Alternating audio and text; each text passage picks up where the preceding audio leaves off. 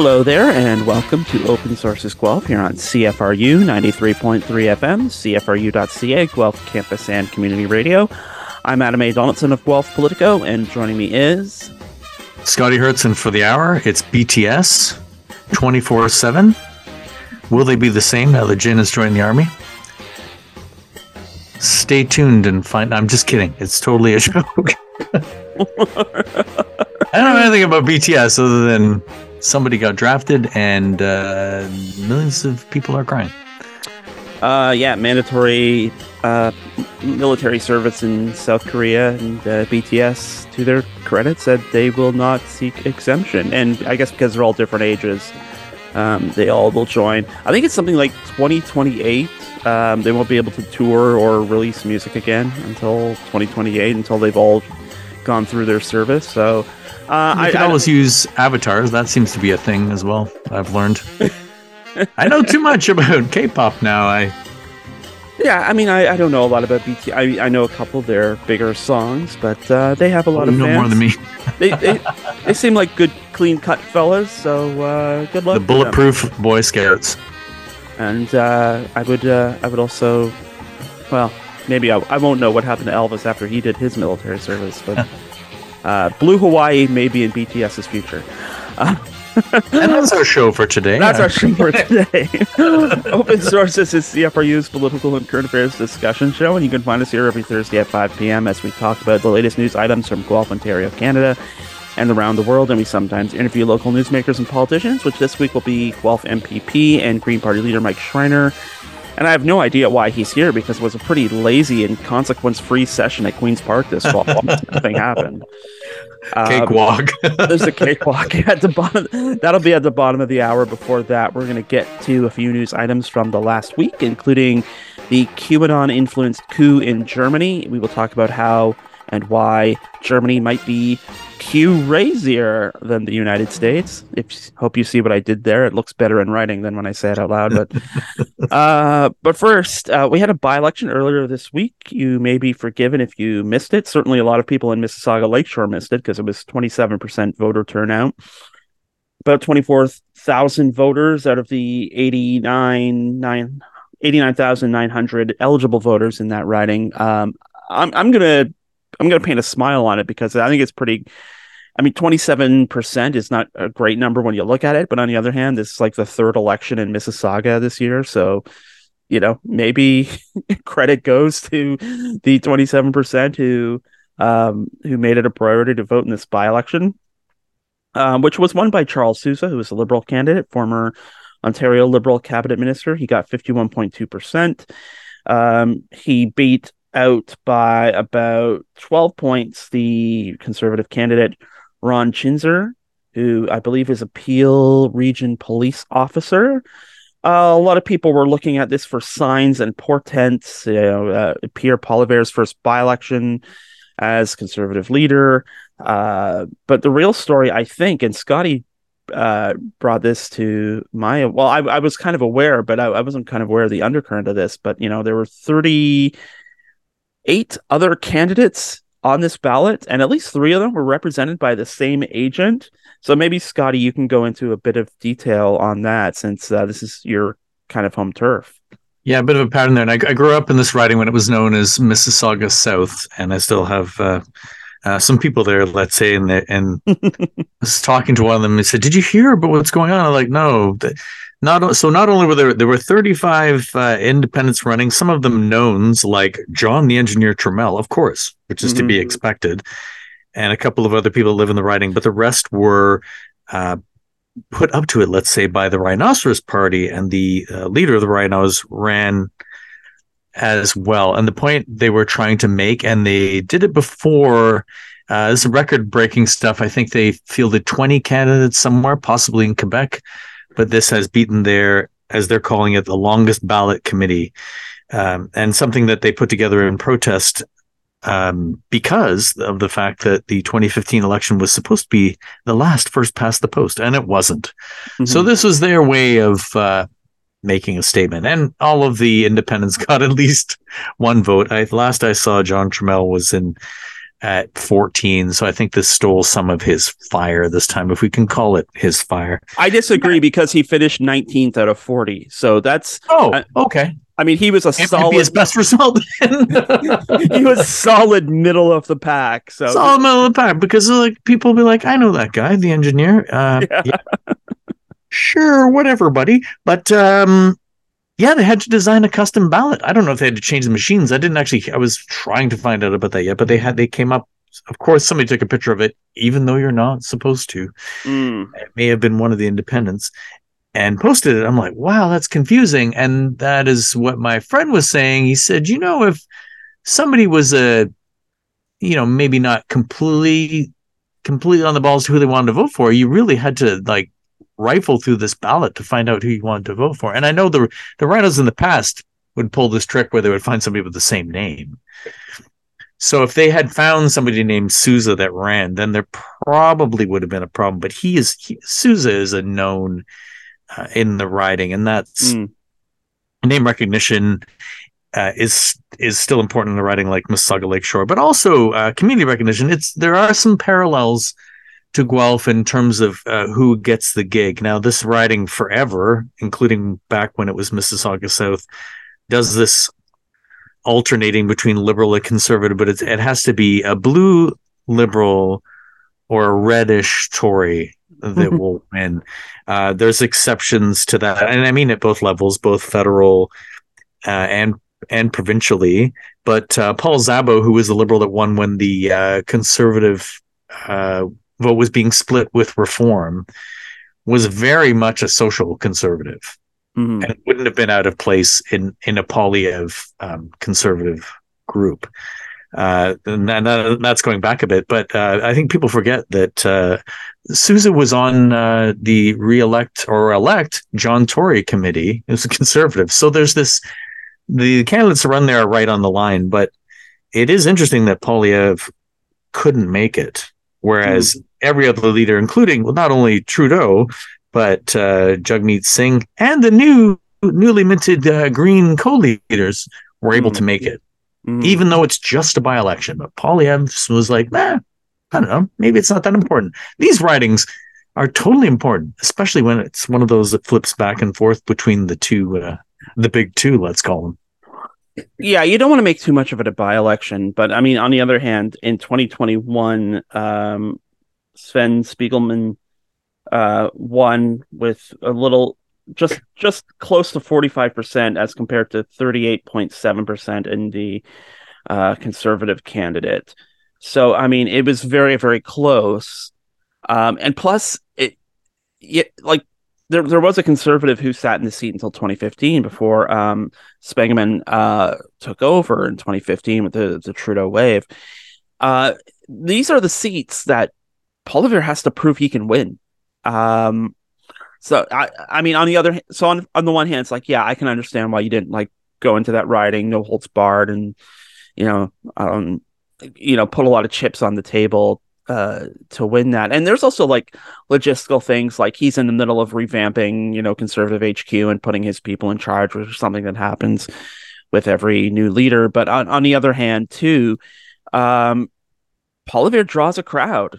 He did these rallies when he was running for leadership that drew a lot of people in, not necessarily just people in the riding, but, there was a palpable excitement, and, we may not agree with his politics, but there are a lot of people who do agree with his politics. So why couldn't he bring some of that shin into Mississauga Lakeshore? I don't know. It could have been him just like saying, this is a nothing burger. Why do I care? So, I mean, it could have looked bad if he'd went in there and put on a full court press and his guy still loses, and nobody likes having the smell of loser on them. But on the other hand, yeah, it feels like he didn't even try, and he really needs to try with these like Mississauga, Oakville, Burlington, Milton, Oshawa. These are the places he has to win if he wants to even form a minority government. And if again, less than 2 weeks before Christmas, by-election, again, there's a whole bunch of reasons why he shouldn't, but there was also a whole bunch of reasons why he should have. Yeah, and like I said off the top, this is the kind of riding where you need to show up. I mean, think about it. The Greens traveled all the way across the country Mm. for writing that they had absolutely, and I mean absolutely, no chance of winning. Mm-hmm. But also telling to come out of this was the drop in NDP support. And there was a comment, and I'm going to paraphrase a bit from Jagmeet Singh saying, well, it's not really that important, which is along the lines of what Poilievre was saying, right? It's like, well, it's not really that important, even though he did go on a canvas. I know he went on at least one because I saw the notification on Twitter. But this writing has changed quite a bit in that, I mean, I grew up in the industrial part of it, and the people that lived in our neighborhood known as Lakeview, which is on the east side of this riding, all worked in Etobicoke South and like Ford territory, and the factories that were there. At one point, it was the largest industrial collection of industries in Canada after the war. But of course, after that 30-year decline from the war, it's all gone. I haven't been down there in a long time, but I think it's all probably condos now. So that is reflected, I think, directly in the drop in this vote. And I know that it's just a by-election, but I mean, I saw one of the bar graphs in passing, like that is way down. I mean, it's not just the normal down. Mm. So some of that may have been people going for Sousa and the Liberals to keep conservatives in check. I think there may be a little bit of that, but I also think that Singh and company need to take a bit of a step back and say we probably really should be putting more weight in this in terms of what we need to do. Because I know, I mean, they there's no way they were going to win either. I mean, even in the sweep of 1990 provincially, that riding didn't go NDP, even though a few around in the area did. So I think they need to also have a look at what they're doing along with Poilievre. But I don't know if Poilievre's, he may be oblivious to this. I don't think he is, but. Well, I mean, if he's oblivious, it's dereliction, because I just found my note that 338 Canada had this by-election as a toss-up at one point a couple of weeks ago. So, I mean, obviously they were seeing something in the polls that said, this is not a sure thing for the Liberals. And whether that's like a dissatisfaction with just, the state of the world now and inflation and all that, or just, well, here's our chance to try something different or that. But either way, in the end, they chose for the usual ingredients, and I have a feeling it's because nobody was like kind of really presenting a strong alternative. Yeah. Well, if they had run a conservative that was a bit more of a known, and like I said, there is weight on that there, as there is in a place like Guelph. It may have been a little bit different, but I don't know if Chinzer was well known in the community, and they were very much playing up the law and order card because he was a police officer, but he wasn't a police officer in Mississauga or Peel. He was a police officer in Toronto. So I think it may have been a little bit different if he was a cop in the community. That would have carried a lot more weight. I mean, he did okay, all things considered. But wasn't going to carry the day. Now, had they switched it up a bit, and maybe it's timing and everything, that they weren't able to find the person that they needed to win there. But I mean, my elections are always the tea leaves, right? It's like, what should we take away from this? And well, it's worth pointing out too that Spangman resigned in May, I believe, to take a job at the UN. This is probably you have 6 months to call a by-election, and I have a feeling like it was purposeful waiting to like November 7th to call it, not necessarily because Justin Trudeau was, trying to have an election close to Christmas and play this down. I wouldn't put it past them. But at the same time, we had the provincial election. We were in the middle of the provincial election when he stepped down. And then there's summer. And then there's the municipal election. So this was like literally the earliest that it could happen. It's just bad timing all around. You kind of want to, if you really want to make something out of a by-election, you kind of want to do it when people are paying attention, and not necessarily when people are trying to make time between, holidays and getting year-end reports done and all that other stuff. So also after like a year with 2 other major elections in it. So it was just a bad hand all around. Speaking of bad hands, German authorities moved in after an investigation, arrested 25 people last week part of a what's being called a far right terror network, which sounds great. People and the details of what exactly they were planning are still unclear. The German authorities haven't quite released that yet, as we're recording here. But violent attack on the Reichstag has been something that's been mentioned. The kidnapping of the federal health minister for reasons, let's say, is another thing that's been bandied about. What's particularly scary about this is the combination of actors involved. Something called the Reichsbürgers movement, which is roughly translated citizens of the Reich. They don't necessarily mean the Third Reich. This is going back to before World War II. Having said that, though, there are neo-Nazis involved, the descendants of high-ranking Nazis who managed to escape punishment at Nuremberg, plus criminal biker gangs, plus QAnon adherents. Germany, as it turns out, is the biggest receptacle of sort of QAnon misinformation outside the United States, which is something I wasn't aware of, or something I may have been sort of vaguely aware of. But yeah, it's just a combination of people who are kind of loosely united in this idea that the present German government is illegitimate. Where have we heard that before? Also, that there's a worldwide shadowy cabal of people who are controlling the German government. Where have we heard that before? And they are preparing for Day X, when the day that all of their enemies get defeated. And of course, where have we heard that before? Well, yeah, this is a wild amalgam of theories coming together. As we have seen, it does echo what's going on in the US and to some degree in Canada almost directly. Mm-hmm. Now there was a mini attack, let's call it, on the Reichstag in 2020, which kind of not fell under the radar, but we didn't know about it. But I follow Deutsche Welle, the English version of the German news service. Always have, because it's usually pretty solid, and they talked about it, and I thought, well, that's interesting, how it parallels. And there was a picture of a couple of young fellas with a Q flag, mm-hmm. And it resurfaced when in the articles and the discussions about this coup or alleged coup or whatever the heck was going on.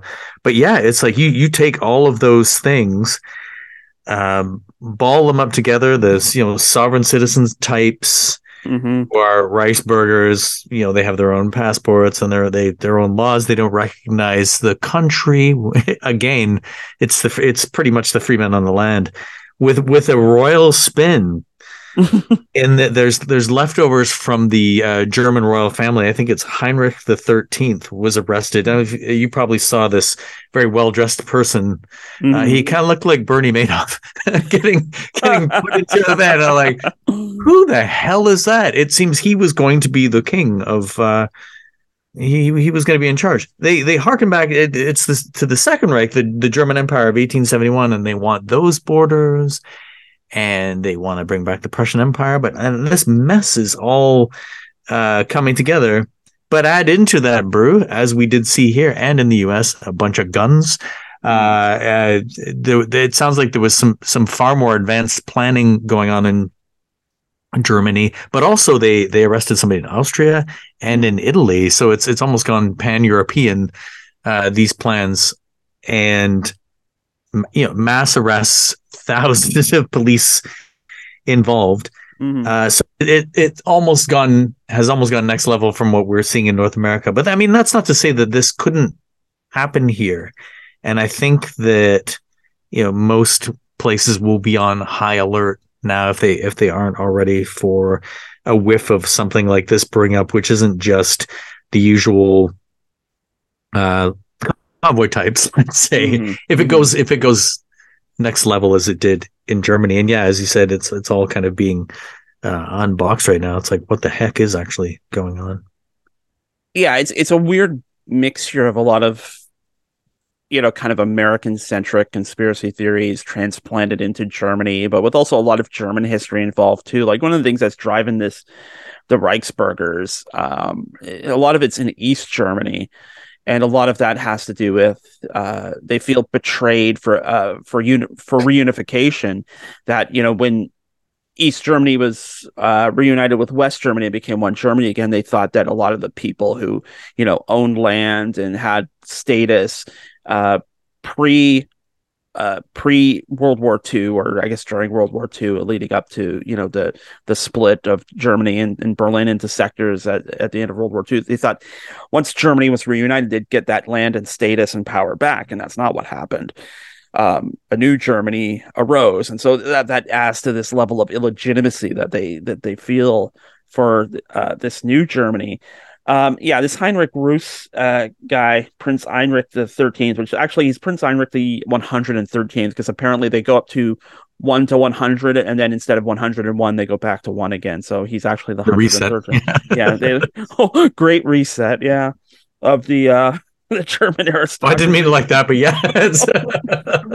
But I mean, there's characters all over this. I found out from a Vice article about this guy, Nikolai Nerling, who is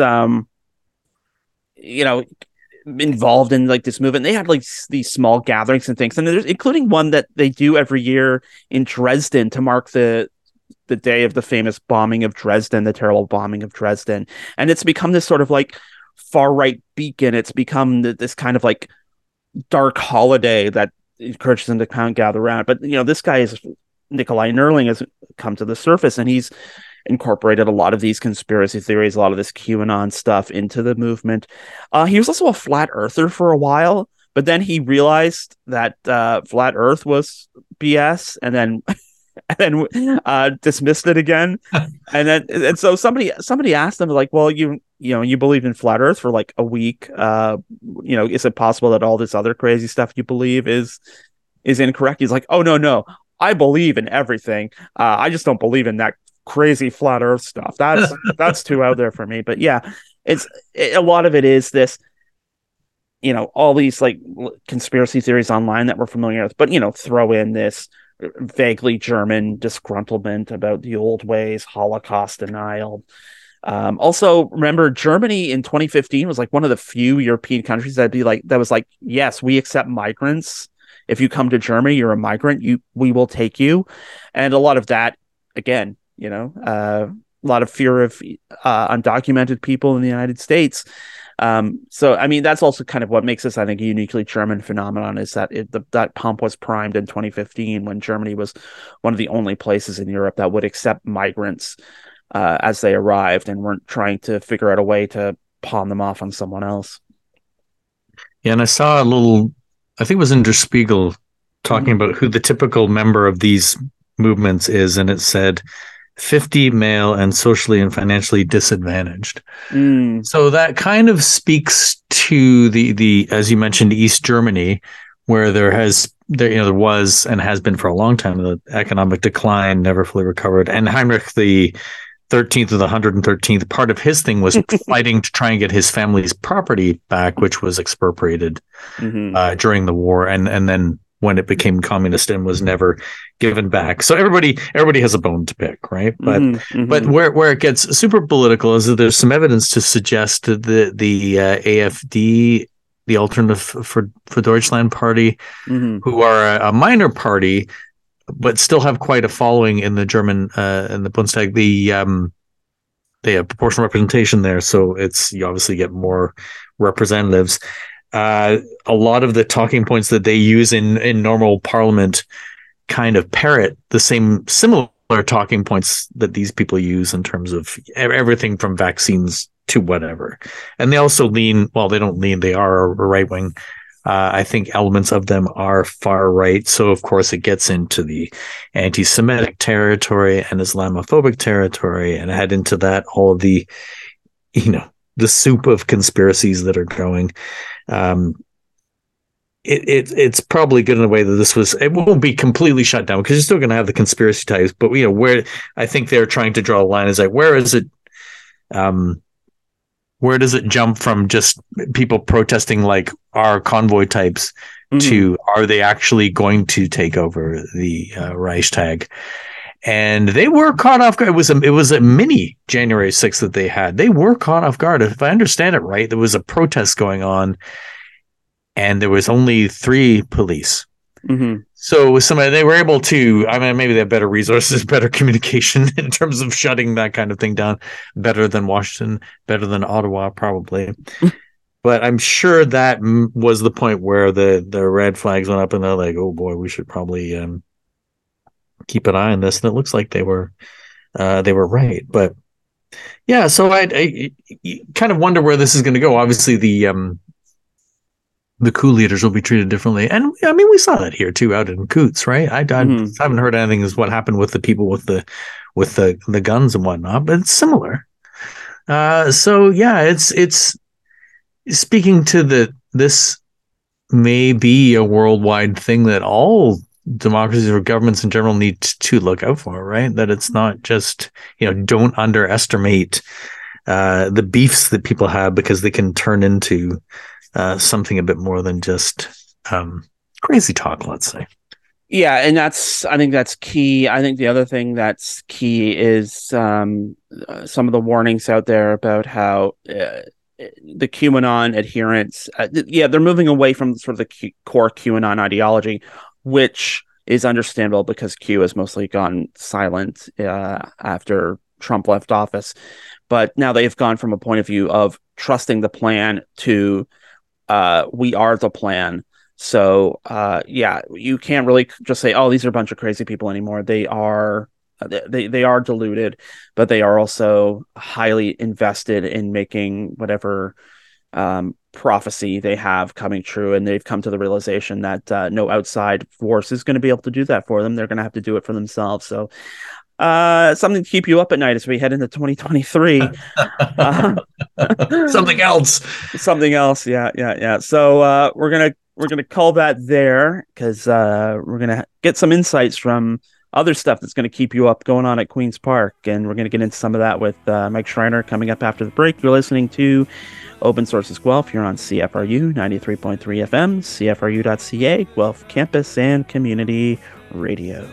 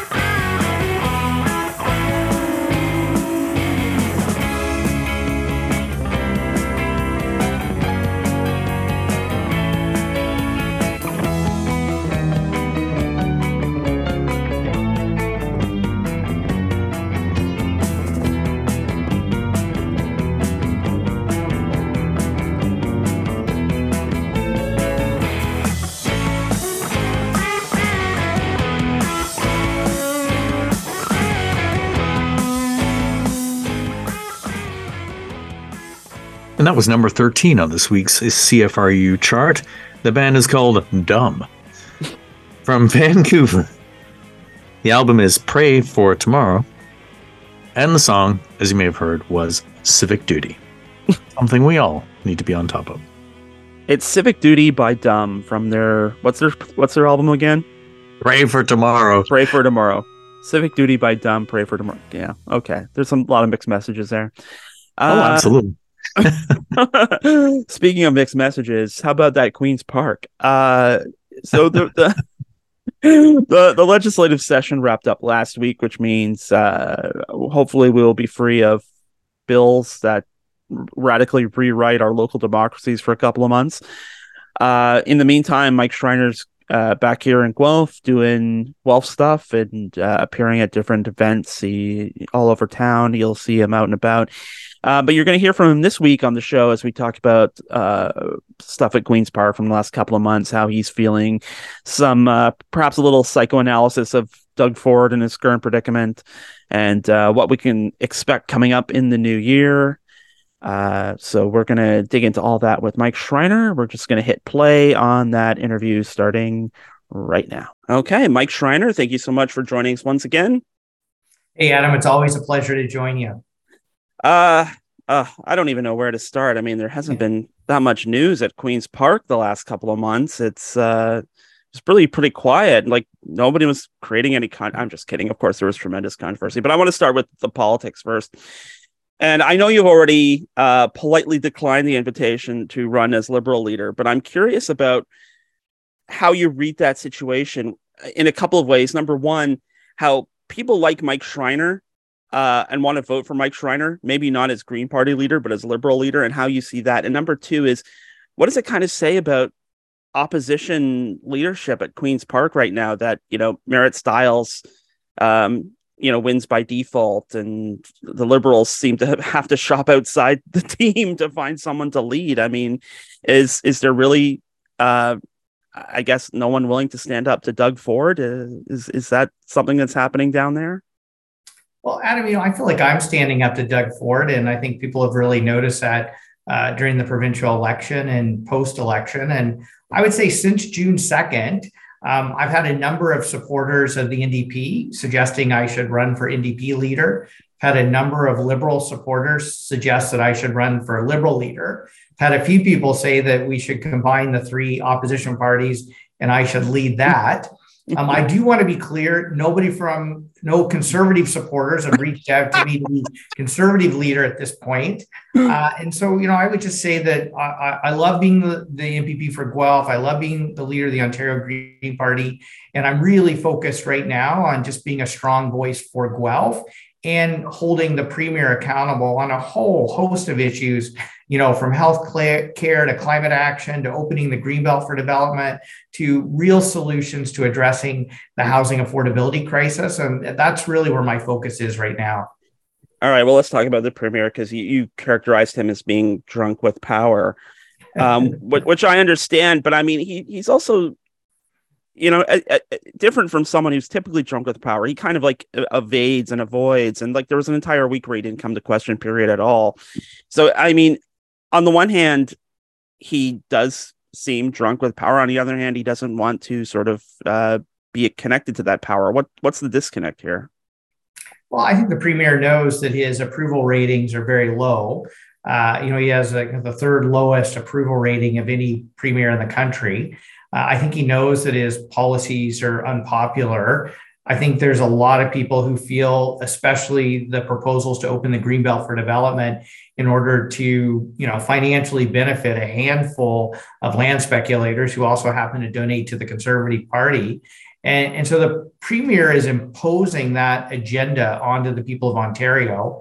He knows that it's not popular. And so he's doing everything he can to not be visibly associated with it, while at the same time imposing it on the province. And I'll just say I find inspiration in all the people who are pushing back. So I think of the parents, the students, the education workers who push back to the Premier's abuse of the notwithstanding clause to take away the charter rights of the lowest paid education workers.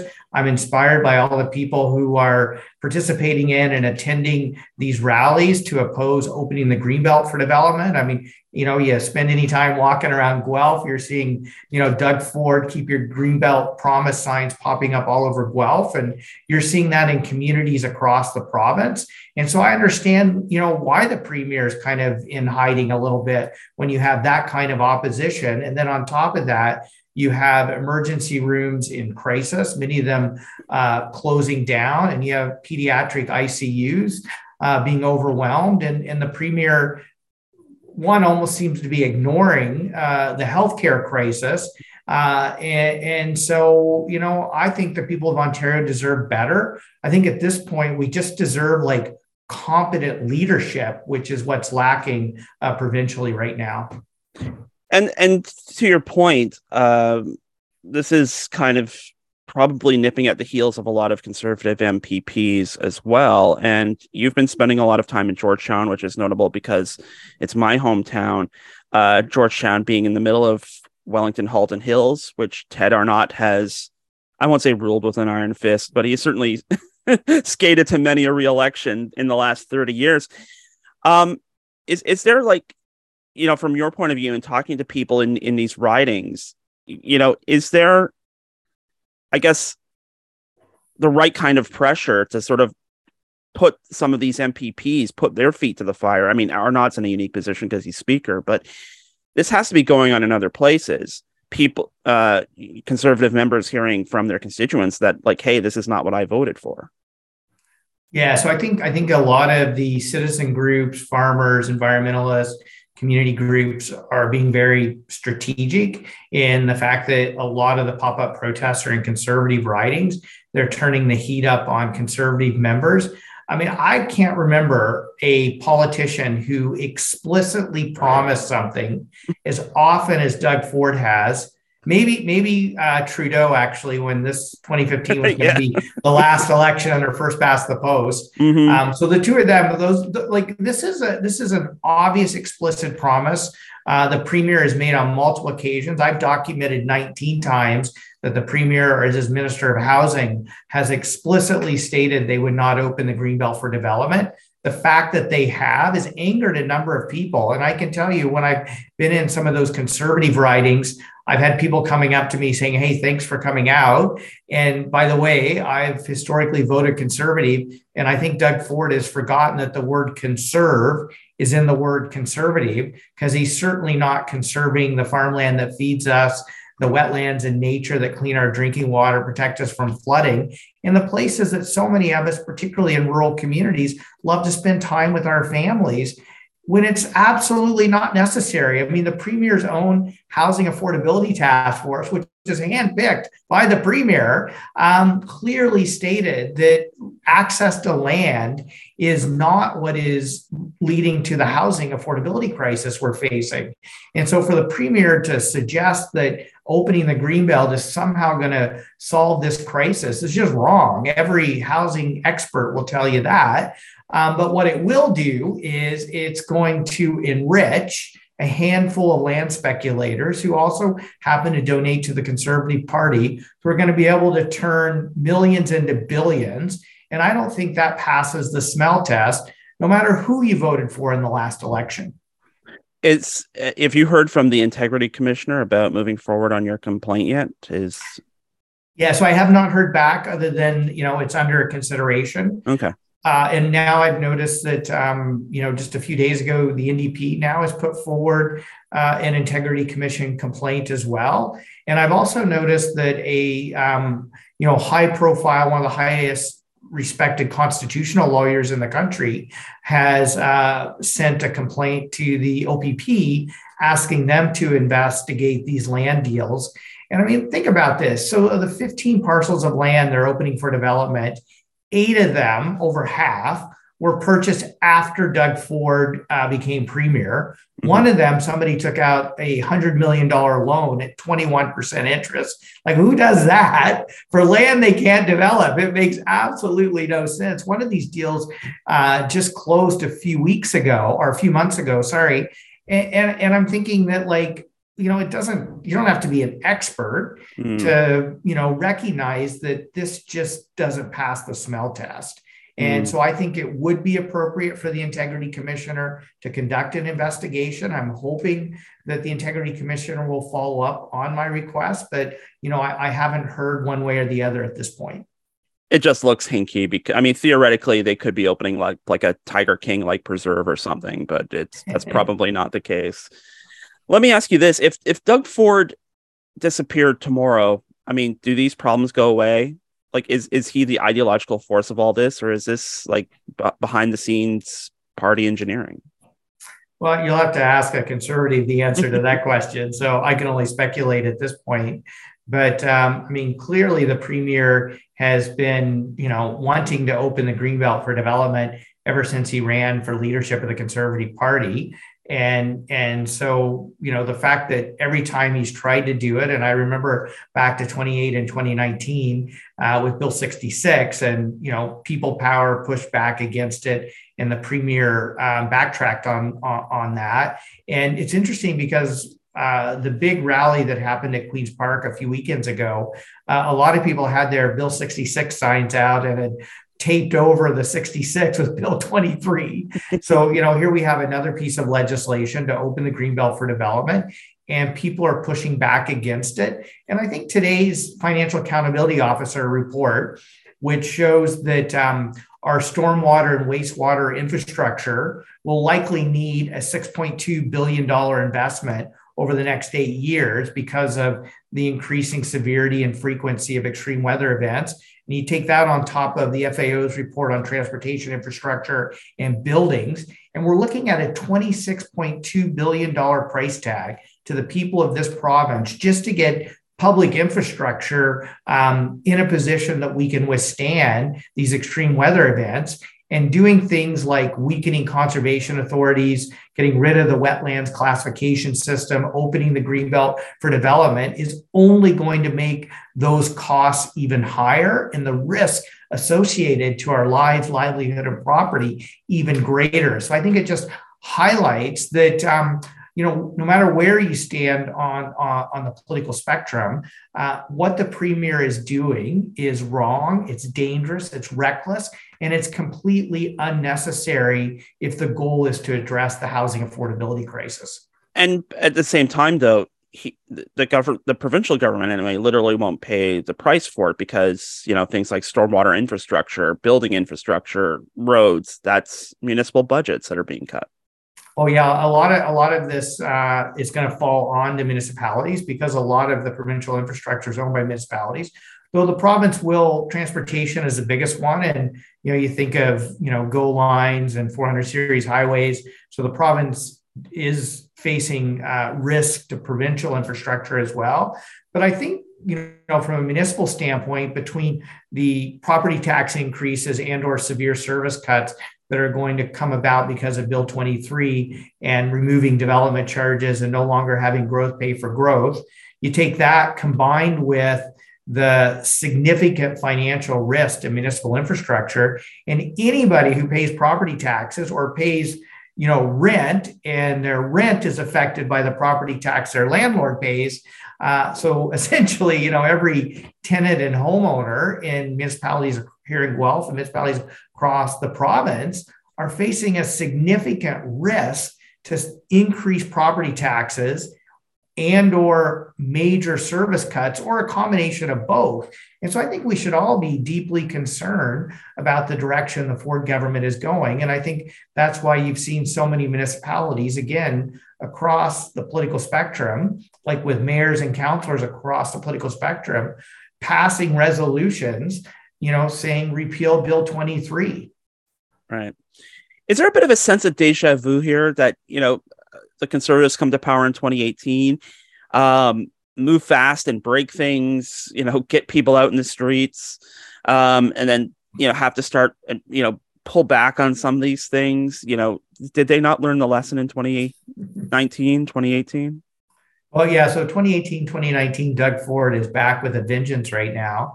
And the people of Ontario, we're all going to pay the price for it. And, the pandemic, I guess led to a bit of rehabilitation for the premier and helped him, I think, with his reelection campaign. Hopefully we're not going to have another pandemic. I think we're all pretty exhausted and tired after the one we're still going through right now. And so, I have a feeling that what the premier is doing now is going to stick much more than it did in 2018 and 2019, because it's the second time he's done it. And it's not clear to me that there's going to be other events that are going to give him an opportunity to rehabilitate his image after all the damage that's been done.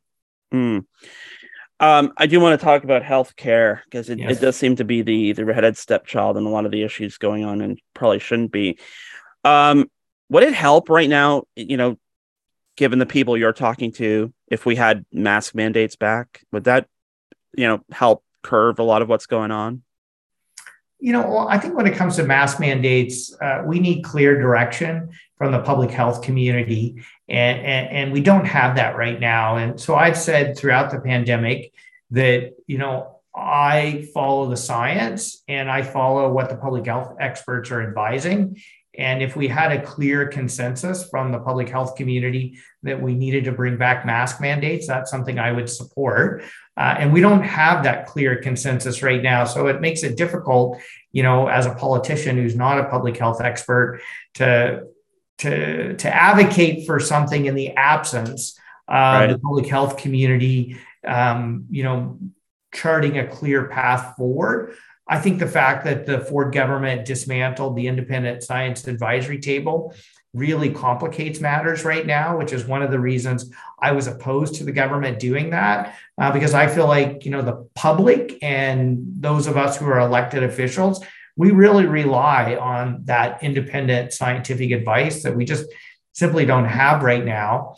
I think the biggest crisis in healthcare is just chronic underinvestment that's been going on for a number of years now, but has really gotten worse in the last 4 years. I mean, the fact that we have emergency rooms closing, we have pediatric ICUs being overwhelmed, we have people not being able to access the health services they need, and you have a provincial government that just underspent their own inadequate health budget by $900 million is completely unacceptable. And now the premier is trying to divert attention to that and saying, oh, this is all the federal government's fault and we need more money from the federal government. Well, I say, yes, we do need more money from the federal government. The federal government absolutely needs to step out and provide provinces with additional healthcare funding. But it's pretty hard to make that argument when you have a premier in Ontario who underspends the healthcare budget when we're facing an unprecedented healthcare crisis.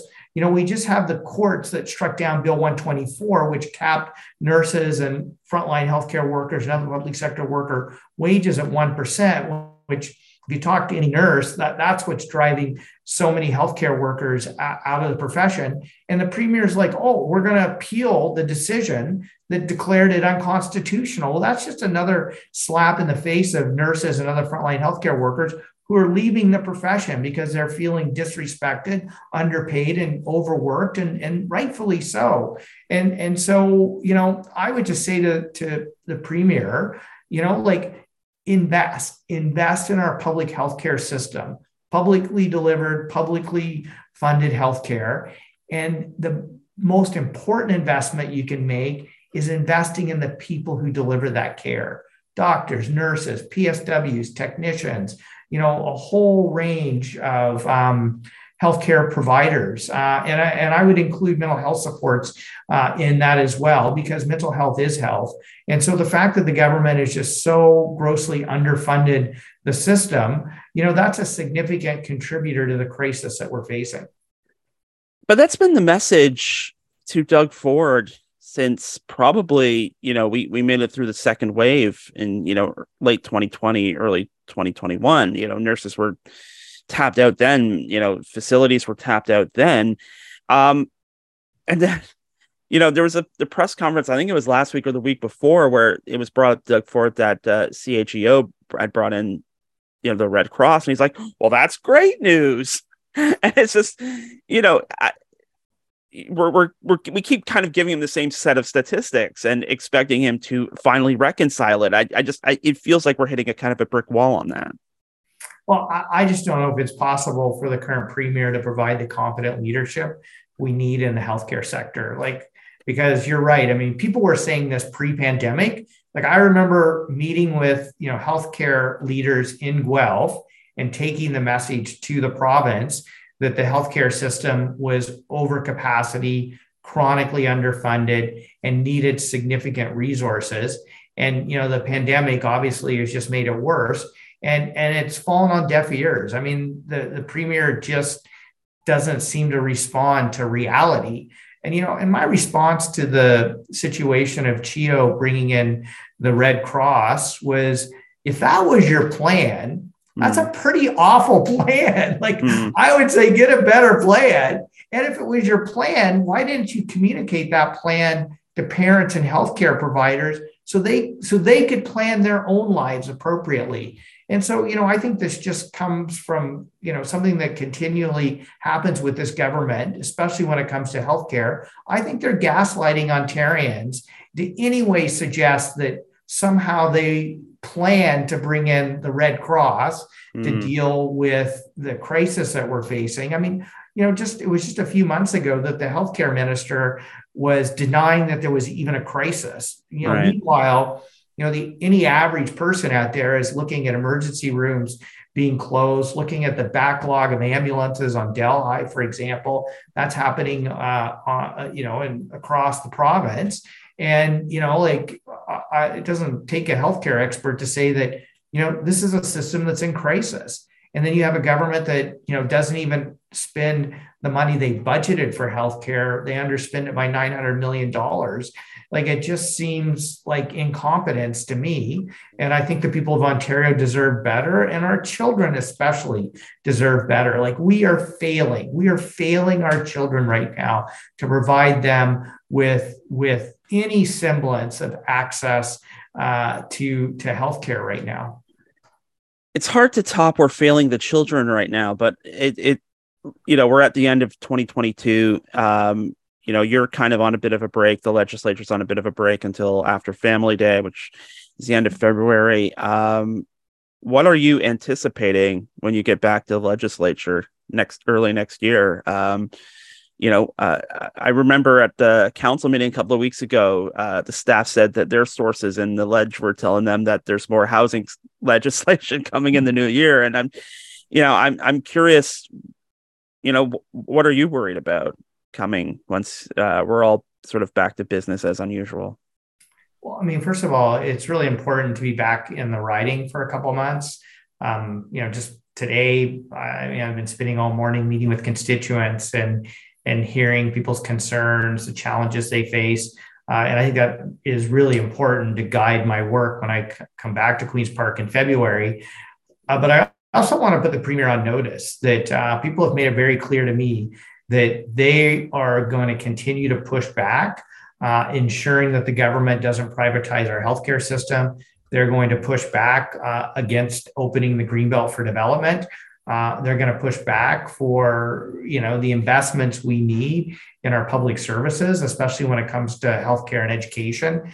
And so, I'm going to continue to meet with constituents, but I'm also going to continue to, voice, my opposition to the things that I disagree with what this government is doing and to hold them accountable. And Adam, me, I'm always looking for ways to work across party lines. And so, I've already reached out to the new NDP leader to talk about, how we can work together. I have a good relationship with the interim leader of the Liberals to talk about how the three opposition parties can work together. But I've also spent time reaching across the aisle to Conservative members as well to talk about, hey, are there some areas where we can work together, especially when it comes to protecting farmland? Because, most of the ridings in the province that, have the best farmland actually are represented by Conservatives. And meanwhile, you have farmers and farm organizations speaking out and telling this government that we can't continue to lose 320 acres of farmland every day. Like, we won't be able to sustain our food and farming economy, and we won't be able to feed ourselves. And so these are significant and serious issues that cannot wait till February. And I think you're right. And I think city staff are right to anticipate that the government's going to bring forward additional housing legislation. And I would just say to them, why don't you pass Bill 44 and Bill 45, which are two of the housing bills I've put forward. One of them to end exclusionary zoning, so we can remove the red tape that prevents people from building fourplexes and four-story walk-up apartments in neighborhoods, so we can ramp up housing supply very quickly within our existing built environment, which is the most affordable way to do it for municipalities and for people and families.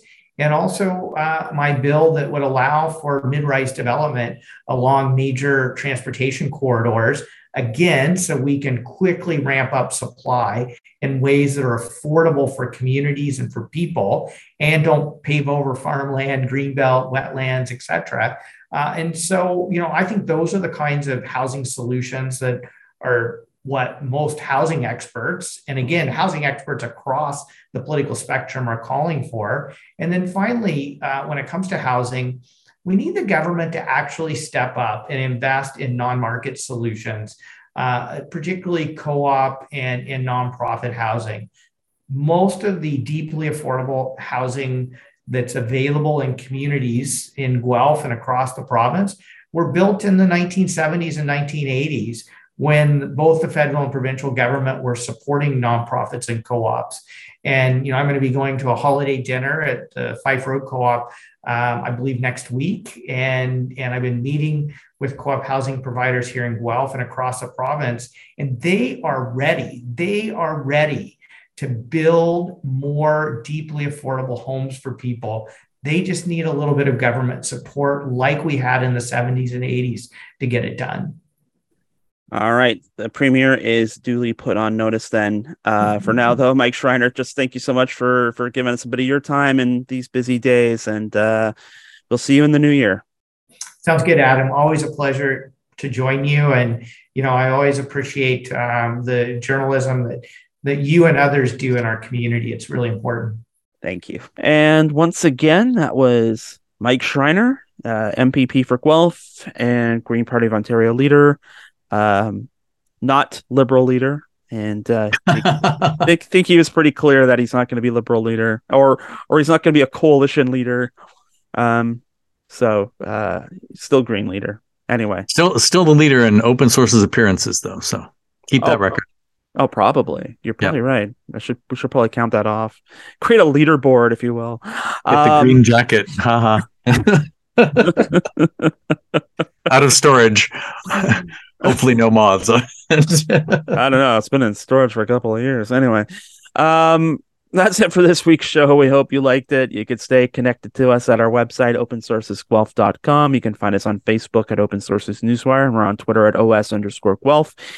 If you'd like to listen to this show again, you can download it from our website every Monday at the Guelph Politicast channel on Podbean or through your favorite podcast app at Apple, Stitcher, Google, TuneIn, and Spotify.